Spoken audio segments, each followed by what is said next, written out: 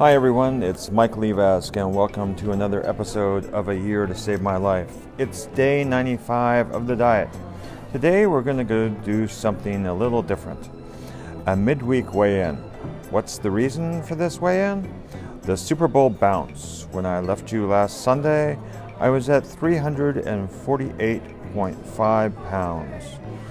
Monday I weighed myself just to see where we were at, and we were back to 352 pounds. So, I was over 350 again.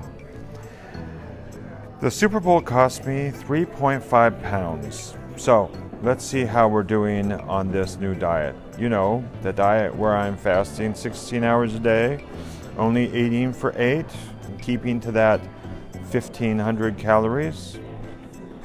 So let's see what the magic number is today. 349 pounds. Not bad. Down 3 pounds in 2 days. Now we just have to lose 4 more pounds to be back on track again. I have to say, I don't know if it is the fasting, but I'm glad to be under 350 again. And I guess that's it for today. I hope I'll be back on Sunday for another weigh-in. Don't forget to leave your comments below and have a great week. Bye-bye.